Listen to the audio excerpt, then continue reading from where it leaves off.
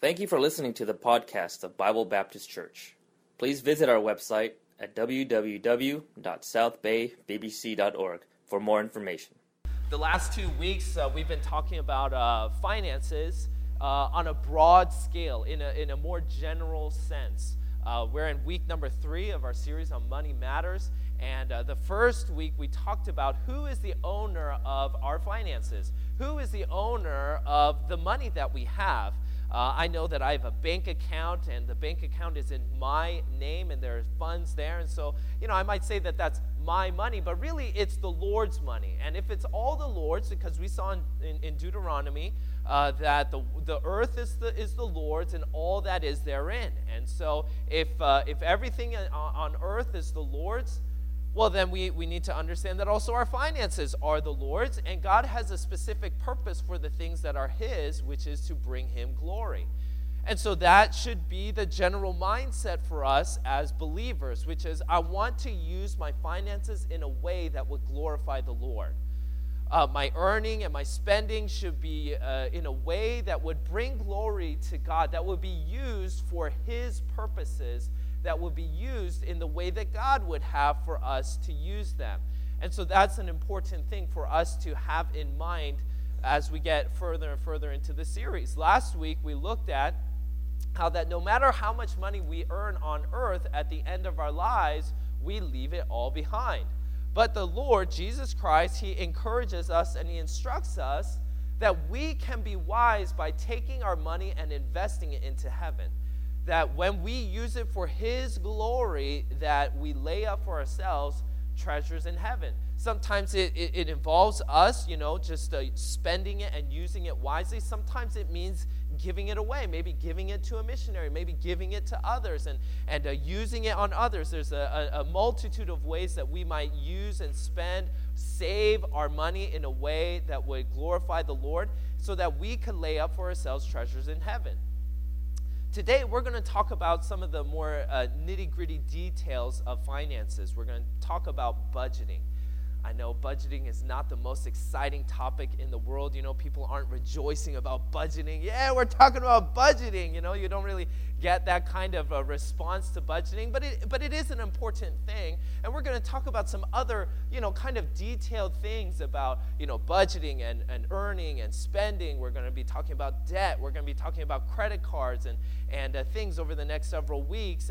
And I wanted to cover those things because I think a lot of people have those kinds of questions, right? What is the proper place of a credit card? What about debt? What about how do I spend and earn money? There's a lot of these kinds of questions, but I did want to lay the framework and the foundation in that the purpose of this series in terms of learning how we can handle our finances is not just so that we could accumulate more and more and more for ourselves. We have a higher calling than that. We have a higher calling here in our church than just building a wealth for ourselves. We want to glorify the Lord. And so that's why we want to talk about finances, is so that we could use our finances more and more wisely. And so here we're going to be talking about our finances, some of the more detailed things of our how we handle our money. The title of the message today is that we need to be in control over money. The control over money. Because if you are not in control of your money, then it will be in control of you. If you're not in control of your money will control you. And so we need to have a good handle of our finances. So are we in control of our finances? Are we the one that dictates what happens with the money we have, how we use it, how we spend it? Because if we don't use it wisely, then our money controls us. And this morning I want to take a look at 3 principles required for control over finances. 3 principles required for control over finances. The first one is what I would call financial offense. We need financial offense. It's no secret to you that have been coming here that I love sports. I love watching sports. I like playing sports. We had some of the guys here on a Friday night. We were playing ping pong. I like ping pong. I like tennis. I like basketball. I like soccer. I like playing sports. I like watching sports. And for the most part, there are a few exceptions, but for the most part, when you're talking about sports, the goal of sports is to win. And how you win is you score more points than the other team, right? If you're talking about basketball, to win the game, you got to score more points than the other team. If you're talking about baseball, you got to score more runs than the other team. That's how you win. If you're talking about football, you got to score more points than the other team in order to win. And so that's how you win. The name of the game is you score more points than the other guy. You score more points than the other team. And finances is similar. If you want to talk about the term win, if you want to come out ahead, you got to score more points than the other team. Or if you want to put it this way, you got to earn more money than you spend, right? If you spend more money than you earn, you're losing, right? You're losing money. For us to win, we got to earn more money than we spend. And we got to have some good financial offense. Because if you're talking about sports, it's very hard to win at sports if you score 0 points. Very hard to win. Same is true of finances. It's very hard to win if you don't make a lot. It's hard to win if you're making 0. It's hard to win if you're not bringing in a lot. I want to take a look at several principles for financial offense. Financial offense requires production or work or toil. God has provided a way for us to earn money, and that way is work. 2 Thessalonians 3:10. For even when we were with you, this we commanded you, that if any would not work, neither should he eat. The general way for a man to make a living is to work. Proverbs chapter 14, verse 23, in all labor there is profit, but the talk of the lips tendeth only to penury. So when we talk about how is it that we're supposed to earn money, it's not through gambling. That's not how we're going to make our living.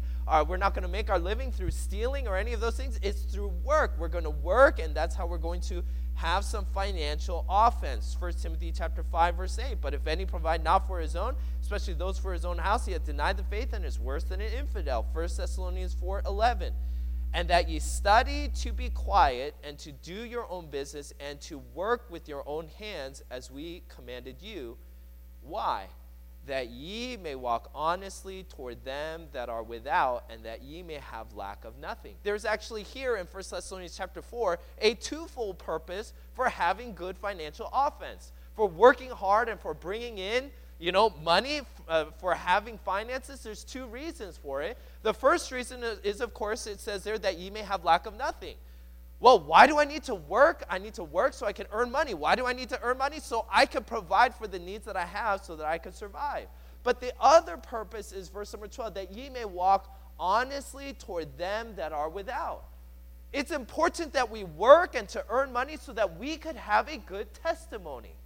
It's important that we have that kind of a testimony to others around us, that as we work and we have an honest living, that we desire to do things well, that we're willing to put in the sweat and labor, that others would look at us and say, hey, there's a good man, there's a good woman, there's a good person there. I respect that individual. They have a good testimony. That's important for us, and that's what 1 Thessalonians chapter 4, verse 11 and 12 says. If we're going to have some good financial offense, we got to have some production. We got to put in the work. Financial offense also requires persistence. Proverbs chapter 20, verse number 4. The sluggard will not plow by reason of the cold, therefore shall he beg and harvest and have nothing. Financial offense requires persistence in this. No excuses. No excuses. Let's just be honest. You work. If you work at a normal, 5 days a week job, you're working about, 50 weeks out of the year. You get a few vacation days. You're working about 250 days out of the year. Out of 365 days, you're working about 250. You wake up in the morning, you go to work, you're there, you take a lunch break, and then you get off of work, you make that commute home, and that's what you do 250 days out of the year. But let's just be honest, there are days where it's just not a pleasant day to go. You know, when I was in New Jersey, you know, and it would snow, I would still have to go to work. You know, in Seattle, it would rain. I would still have to go and people ask me, oh, what did you do as a kid? And I told them, you know, I played soccer growing up. Oh, did you play in the rain? I was like, yep, we played in the rain every single day. There's huge puddles, and you know, now that I look back on it, I think some of these people are a little bit crazy. They should have called these games off. It's a little bit too bad. But there's what God has told us is that if we're going to have some good financial offense, no excuses. Now, there are days, of course, you need to take a day off. Of course, you need a break. You need a vacation. You need these sorts of things. But, you know, it says there in Proverbs 20, verse 4, the sluggard will now plow by reason of the cold. Oh, it's a little bit chilly today. Oh, it's a little bit windy today. I'm not going to sow the seed today. And if we're going to have some good financial offense, we just got to make the decision today. I'm going to work. I'm going to make progress. I'm going to earn a living today. Financial offense also requires patience. Proverbs chapter 12, verse number 11. He that tilleth his land shall be satisfied with bread, but he that followeth vain persons is void of understanding. Proverbs 13, verse 4. The soul of the sluggard desireth and hath nothing, but the soul of the diligent shall be made fat. The thing about work is, unfortunately, you know, people talk about, oh, I'd love to retire by the age of 30. I'd like to retire by the age of 35. But, you know, working life is just going to be a long time. Even kids who are not working, they're kind of working towards working, right? They're spending 12 years of their life, or 16 or 20, or, you know, if they're really serious, 22 years of, studying and educating and academics in order to work for the next 40 years. And so, we spend a lot of our time working, and we just need to have that mentality. It's going to take a long time. We just got to be patient and persistent. We just got to keep doing it. And so God has given us a plan for financial offense. And I think most of us, we're familiar with that idea. We go to work, and we earn a living. We get a paycheck every 2 weeks or a month or so. And we understand financial offense fairly well. The second principle, though, is financial defense. Financial defense. We talked about financial offense. You win games by scoring more points than the other team.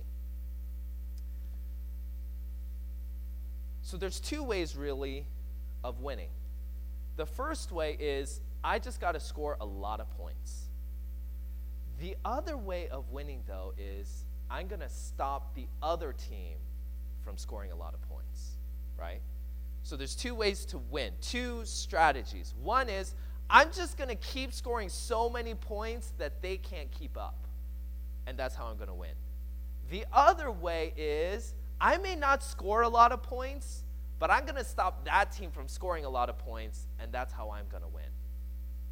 So I'm a sports fan, and right now the NBA playoffs have started. They've begun, and so some of you may have a favorite team from different places. You may be keeping track of the playoffs. But now that the season is over, I was kind of curious. I went back and I looked at some of the stats, and I was looking at some specific teams. And one of the teams that stuck out was the Phoenix Suns.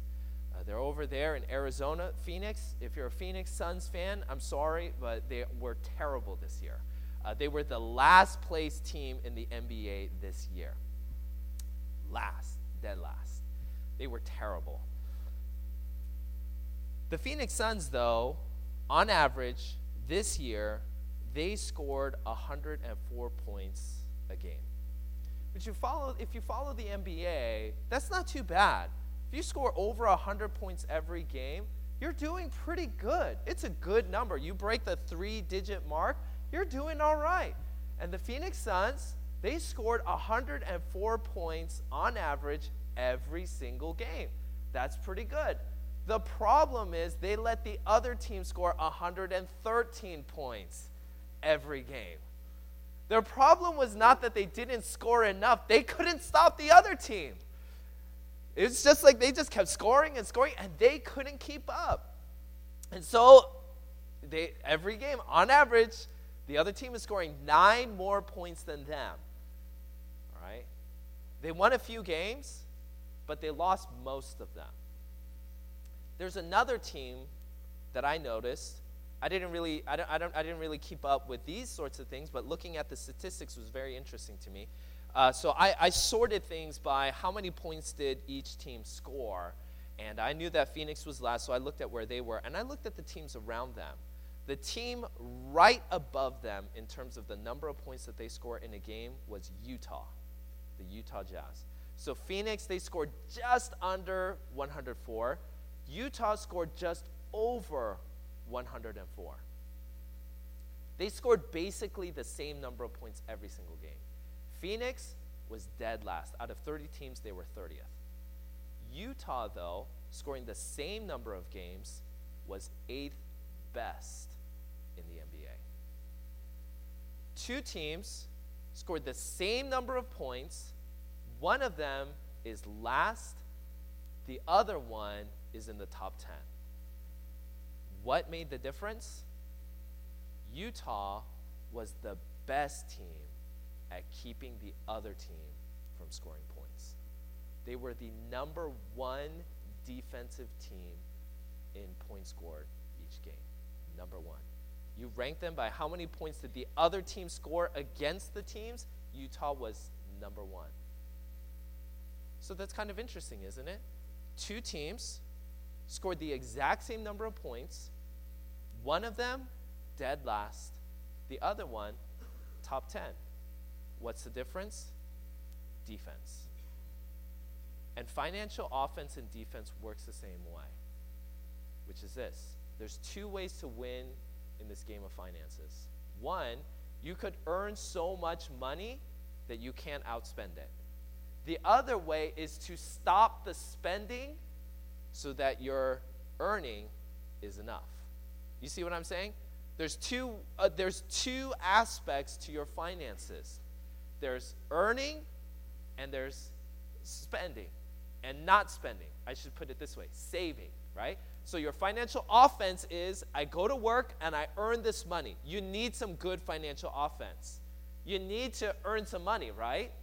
Right? You got to earn some money. You got to go to work. You got to bring in the paycheck. You got to bring in some money. You got to pay for rent. You got to pay for, food. You got to pay for your utilities. You got to pay for gas in your car. All of these things. So that's your financial offense. I go to work and I earn money. Your financial defense is, I'm going to stop the spending. There's an old sports phrase, though, that goes like this. Offense wins games, but defense wins championships. You ever heard that phrase? How many of you have heard that phrase before? Okay, sports fans, all the guys raise their hands. All right, every guy was like, I know that phrase. A lot of girls are like, the first time in my life. All right, you need to know this phrase, all right? Offense wins games. You want to win some games in whatever sport, you got to score. Offense wins games. But you want to win a championship, be good at defense. Offense wins games, defense wins championships. If you want to win and really win at this financial, not game, but this financial life, you got to be good at financial defense. You have to be good at financial defense because and one of the things is we spend a lot of our time raising our kids to be good at financial offense, don't we? That's why we spend so much time thinking about educating our kids, right? Why do we spend so much time in sending them to tutors and we do all of these extra things? Why? So that they could get into a good college, right? Why do they want to go to a good college? So they could get a good paying job. Why do they need a good paying job? So they can make a lot of money, right? And I'm not, putting that down. I think that's important. We ought to work hard. And our kids ought to learn to work hard. They ought to enjoy, but also they need to work hard. And I'm glad that my parents put in me this idea of you work hard, all right? If you're going to do something, put your effort into it. And so it's important that we work hard and get a good job and work and earn. But if we're really going to win, we got to be good at financial defense. It's so much more important for us to be good at financial defense if we're going to win. We have to be good at financial defense if we're going to come ahead. And there's a couple reasons why. Number one, I see the endless propensity on spending. Proverbs chapter 21, verse number 20. There is treasure to be desired and oil in the dwelling of the wise, but a foolish man spendeth it up. There is treasure to be desired and oil in the dwelling of the wise, but a foolish man spendeth it up. Somebody once put it this way: you can always spend more than you make. Always. There's always something more to buy. There's always something extra that you could get. You know, you start off, maybe your very first job, maybe you're in high school, maybe you're in college, and you go and you work at McDonald's or someplace. You know, you work a minimum wage job, and I think the minimum wage here in California is what, $12.50, or, you know, LA, I don't know. Let's say it's 12, right? So let's say $12.50. We'll because in the math it'll be a little bit nicer and rounder. But $12.50 an hour. Let's say you make $12.50 an hour. And, you know, probably in high school, you're not working a full 40 hours, and, you know, you're not working full time. But let's say you start off there, you're working a minimum wage, $12.50 an hour, and you work 40 hours a week, and you work 50 weeks out of the year. You're going to make $25,000 in a year. All right?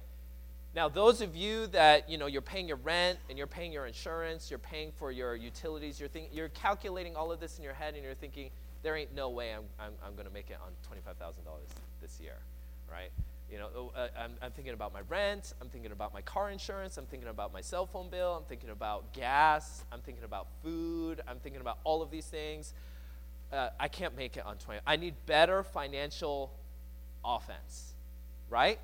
Right? That's probably what most of us will be thinking. I need better financial offense. So kids go to college. Kids get a good paying job. You need better financial offense. And so that might be some of the things that you're thinking.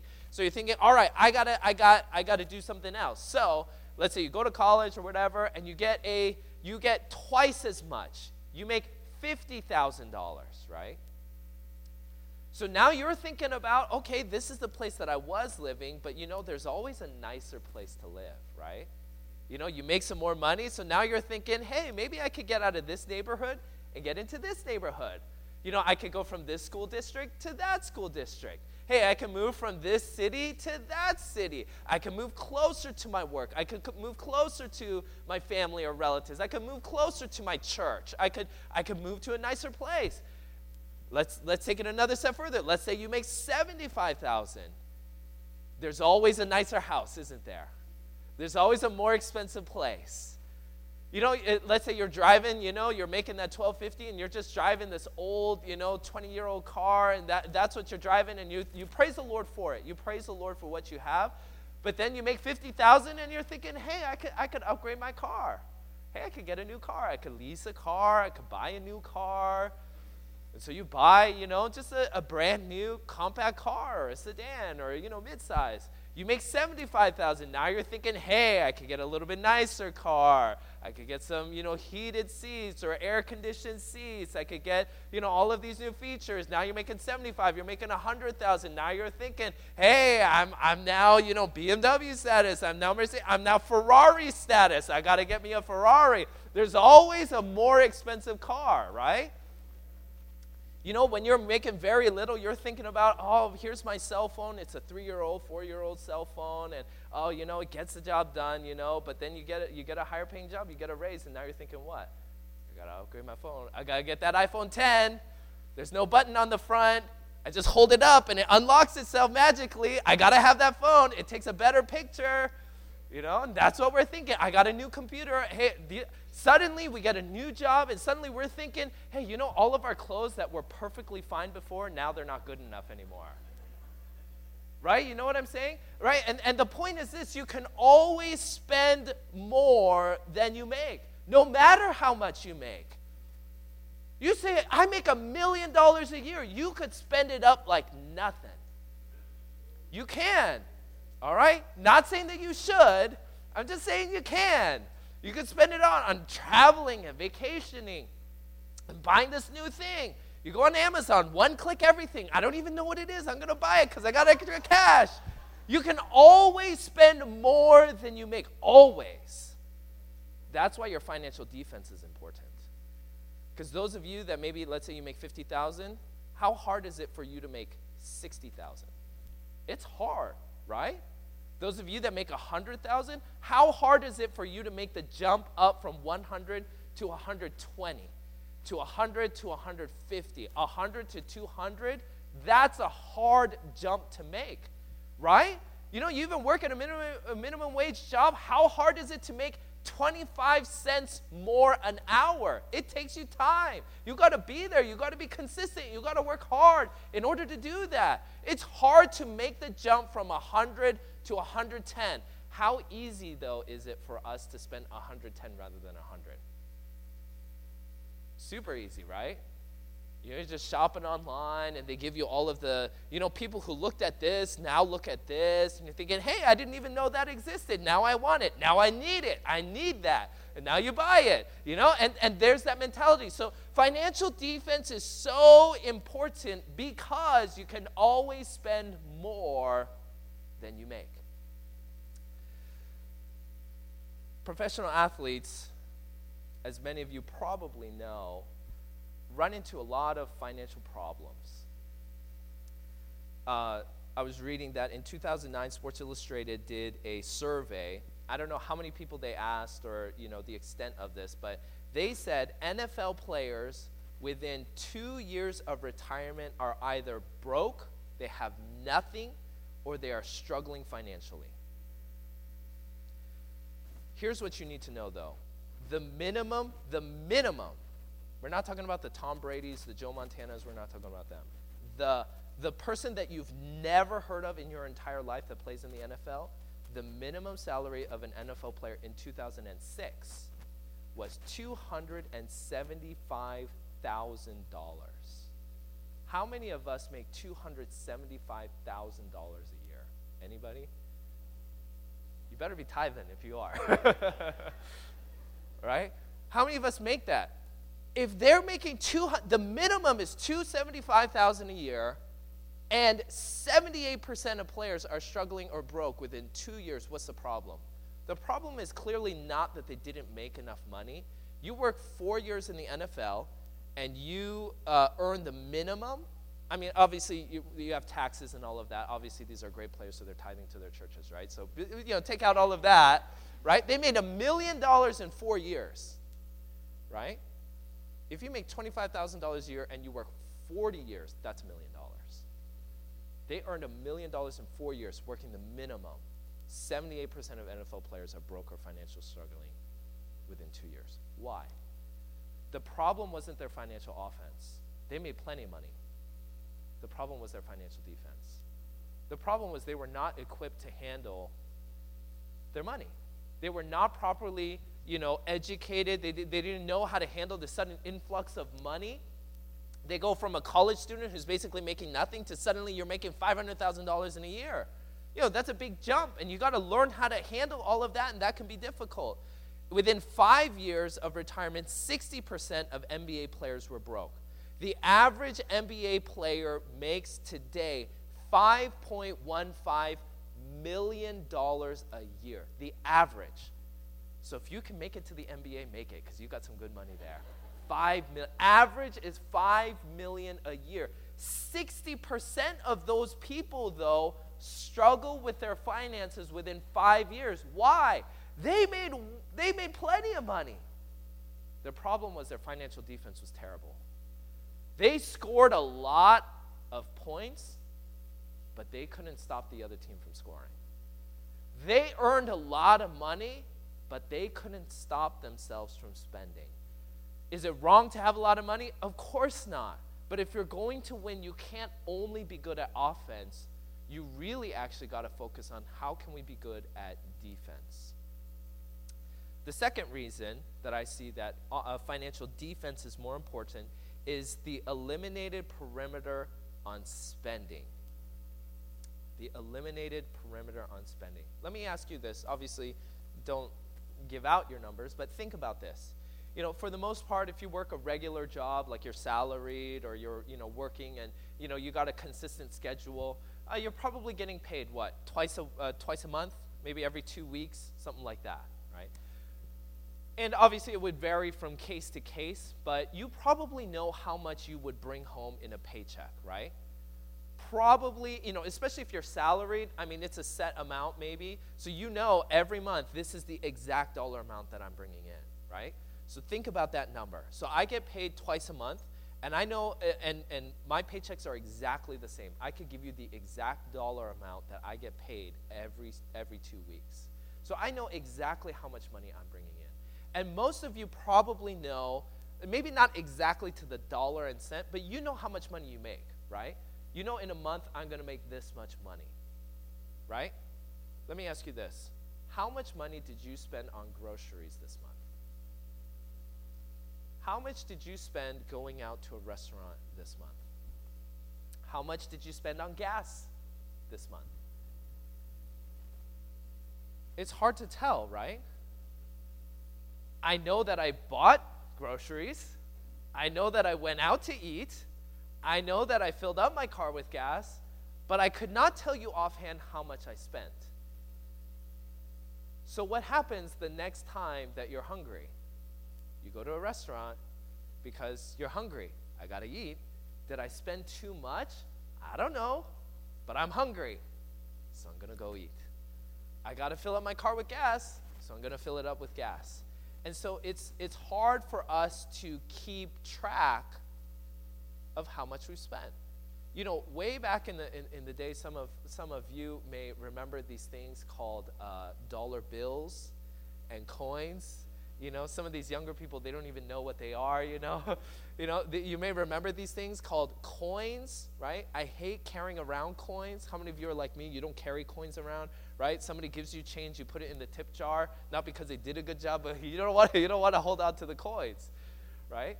Today, we have credit cards, we have, Apple Pay, we have Venmo, we have all of these electronic digital debit cards. We have all of these things. Well, way back in the day, if you wanted to buy something, you had to bring a physical coin. Not even a bill, a coin. You had to bring something physical. If you want to go even further back, you're not even talking about coins. You're like, hey, I got some grain. Anybody need some grain? All right, I need some clothes. I need some, I need this. And you're bartering and trading back and forth. But you had to bring something physical.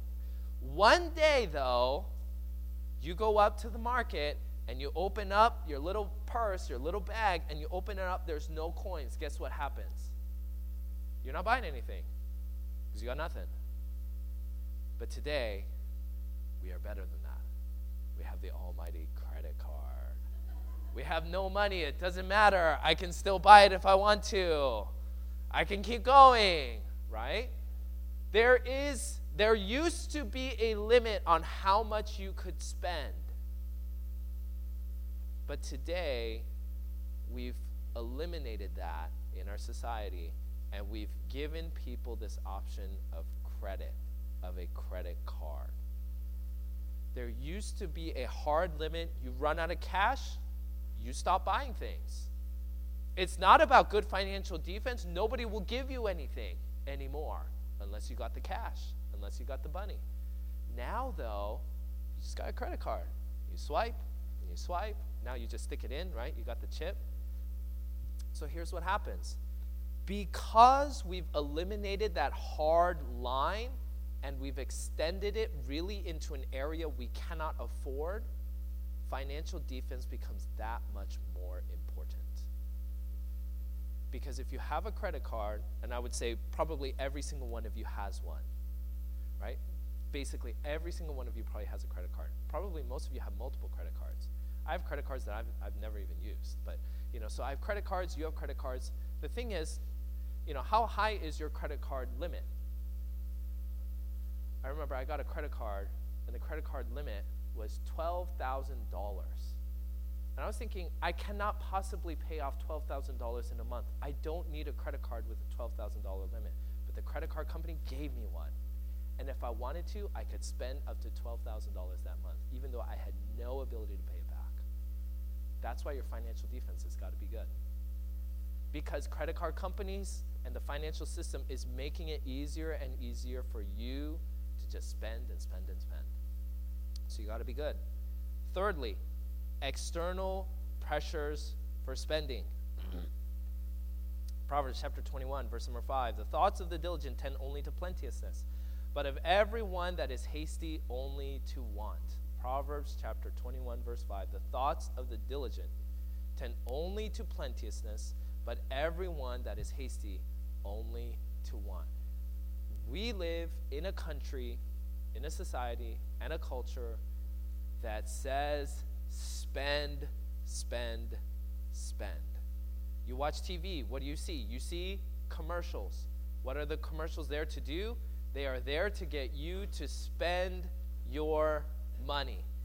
You go to a grocery store, you buy the things that you actually need, and then while you're standing there in line, you look over, and what do you see?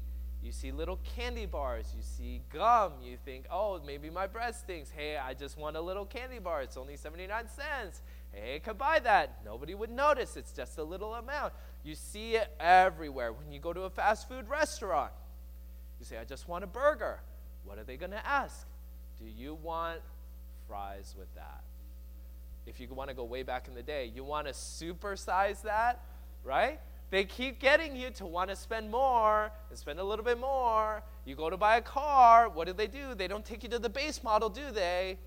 They take you to the middle one. They take you to the upper one. They take you to the one with the cool features and the extra things that you would never use in your whole life, but it's there. It'll look cool. You know, you go into a store. They talk about, hey, you could get this. Hey, you could get this credit card. Hey, you could do all of these things. You see these commercials. One of the ones that I remember first as a kid was Sprite. Obey your thirst. Obey your thirst, right? What are they there for? They are there for your money. They're not concerned with how thirsty you are. They don't care. If they were really concerned, they would say, obey your thirst, go get a drink of water that's healthier than what we're selling you. But they don't say that, do they? Because they're not really concerned with your thirstiness. They're concerned with your money. They want your money. Nike, just do it. You're in the store. That's what the salespeople say. You're looking at this shirt. Just do it, man. Just do it. You're looking at the shoes. Just do it. Just buy it. Just get it. You know you want it. You know you need it. Hey, there's your hero sports athlete guy, girl. Hey, you want to look just like him. The shirt, you'll look exactly the same. Just buy it. You could be just like him. Right? Are they real? Okay, I know that there are a lot of companies that they're great, and I appreciate what they do and how they've enhanced some aspects of my life. But at the core, they are a business for profit. If they don't make money, they stop caring about you. Why? Because they're a business for profit. Of course they care about you, but if they don't make a profit, they can't keep doing it. So here's the thing. They keep selling and selling and selling and selling. There's a lot of salespeople in the world. You go to the store. You watch TV. You're on the internet. You see, that's what advertisements are. They are sales pitches. Sales everywhere. Let me ask you this. Who's there to say, stop spending your money? Who in your experience of life here has said, oh, this advertisement says stop spending your money on this, right? Don't buy it. You don't see it. So you know who's got to be good at financial defense? Because everybody else is trying to get your money.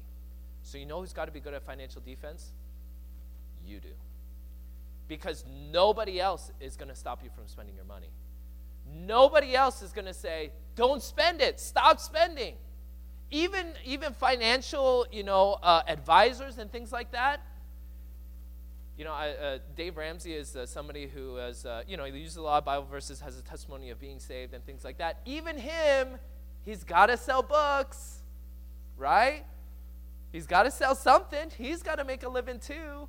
He's got to have a radio show. He's got to have all of these things. And he's got some great advice. But even him, he's got to sell something in order to make a living.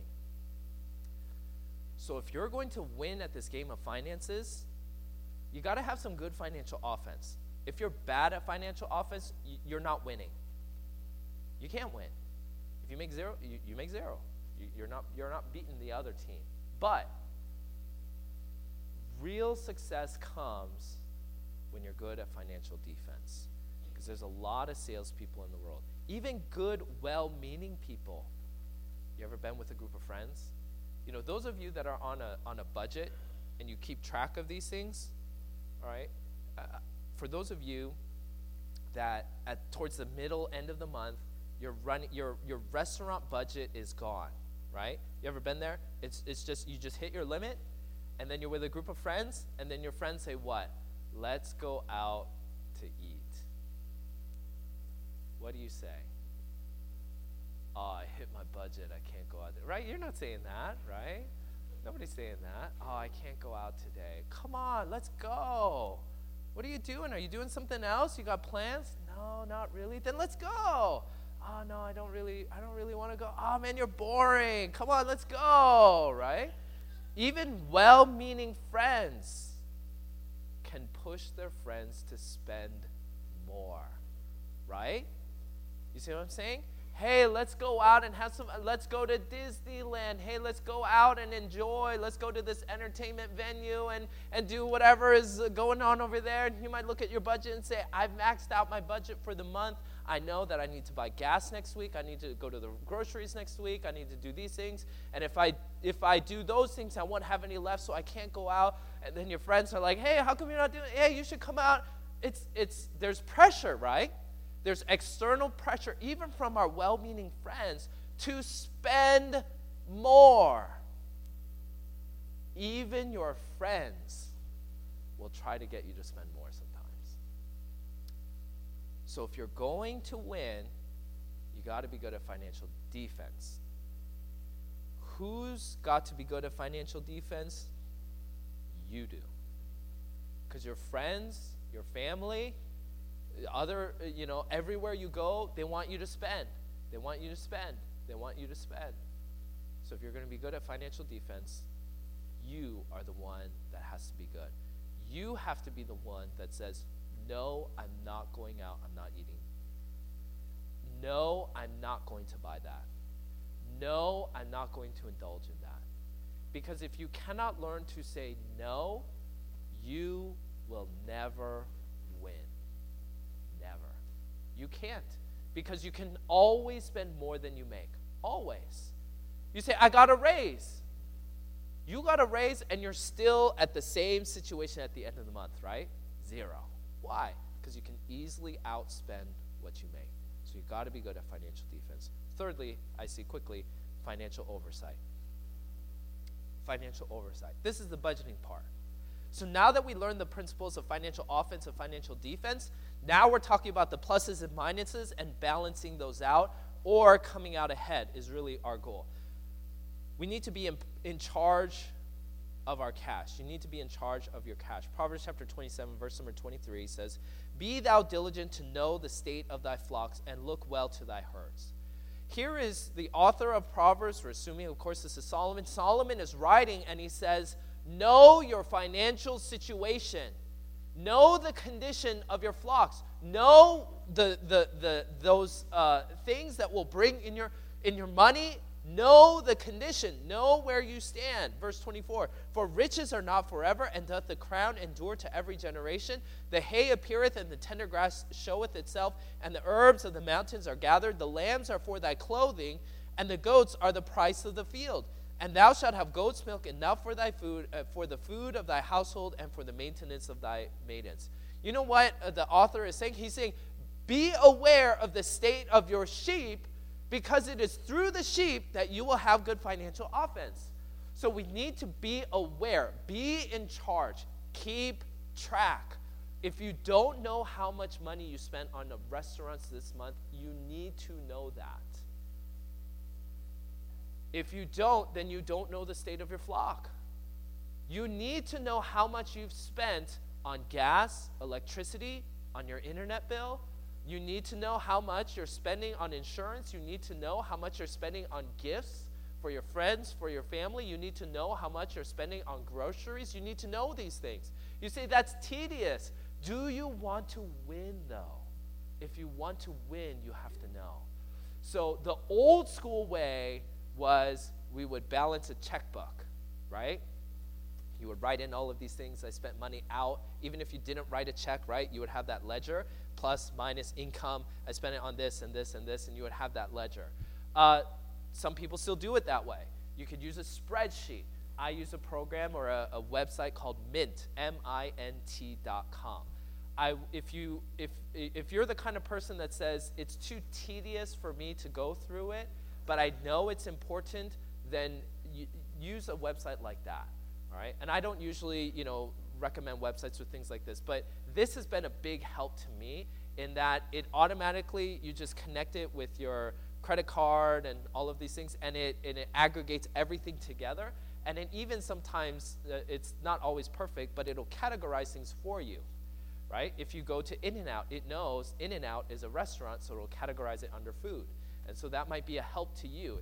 And I have to go through every week. Every week, on my day off on Monday, I go in and I check.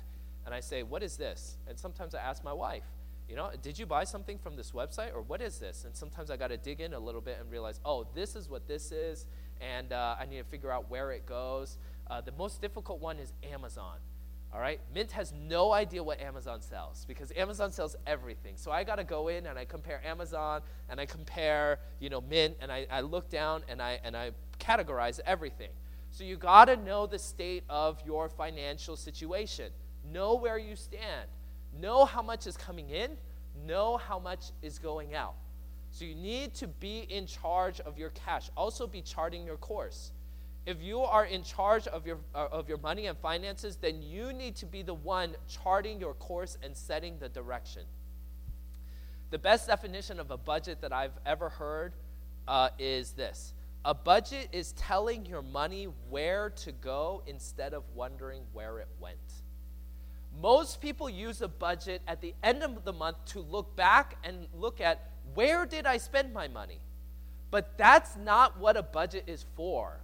A budget is to tell your cash where to go next month. A budget says, I will spend, $300 on groceries this month. So I'm going to spend that much. We're going to spend, $200, or I don't know. I'm just making up numbers. I'm not saying these are guidelines for you. Okay, some of you are going to set your budgets there, but don't do that, right? Let's say your budget is $200 for restaurants this month, right? The budget is supposed to be the one telling you, all right, you got $150 left, you could still go. You got $100, maybe you could go here. Oh, it's still early in the month and you only got $75, maybe we should not go to this restaurant and we should go to a more affordable restaurant. You see what I'm saying? That the budget is supposed to inform you and direct you as to how you should spend your money. So you need to, not just at the once a month, look back. On a on a regular basis, you need to look at your budget and see, where is my money going? And then direct your money in the right direction. So you'll look at it and say, all right, this is my tithe. I'm going to tithe this much. These are my taxes. This will get cut out. This is my, these are the utilities. These are different things. And you gotta make some decisions. Sometimes the decisions are things like this. Our heating and cooling, our gas and electricity bills are too high. We need to start turning off the lights. Sometimes you have to make some hard line decisions in terms of, all right, maybe we'll cut something out. Several of you have been to our home. And so we've had particularly a lot of younger people. They come over and we try to have dinner with them and have them over and things like that. I've had a few people come in and ask me, what's your Wi-Fi password? Okay, I've had a few people ask that, and my answer is there is none because we don't have one. We don't have Wi-Fi. We don't have Wi-Fi because we don't have internet. Okay? I know some of you are thinking, who are these ancient people from the past who don't have internet at home? All right? But we don't have hardline. We don't have a hardline phone. We don't have cable. We don't have internet at home. We have none of those things. We have our smartphones, all right? And we have unlimited data. So we pile it on there, right? But the point is this, right? We looked at our budget and we said, we want to spend more in this area and that area. We can do without this, so we cut it out. And some of you may have to make those decisions. I don't have this decision, but I know that when I was going to church in the Seattle area, they were going through a fundraising program for, I think, missions or a building program. And the pastor and others were encouraging people to think about ways that they could save. And one of them was, there was a family who said, we owned a house, and they were doing well financially. You know, they bought a house in a nice area. They were doing well financially. And so they just made some decisions without really thinking about them. And they said one of the decisions that we made, that we discovered we could make, I don't know if this is a decision you can make here, but the waste management gives you options. You could have a small trash can, a medium-sized one, and a big one. And so they just said, we're going to have the big one because, you know, let's say we have a bunch of people over and then we got to throw all the trash away. And they realized we don't hardly ever use that. So they cut back and they saved a few dollars every month and they could use that towards something else, and they gave it into the church.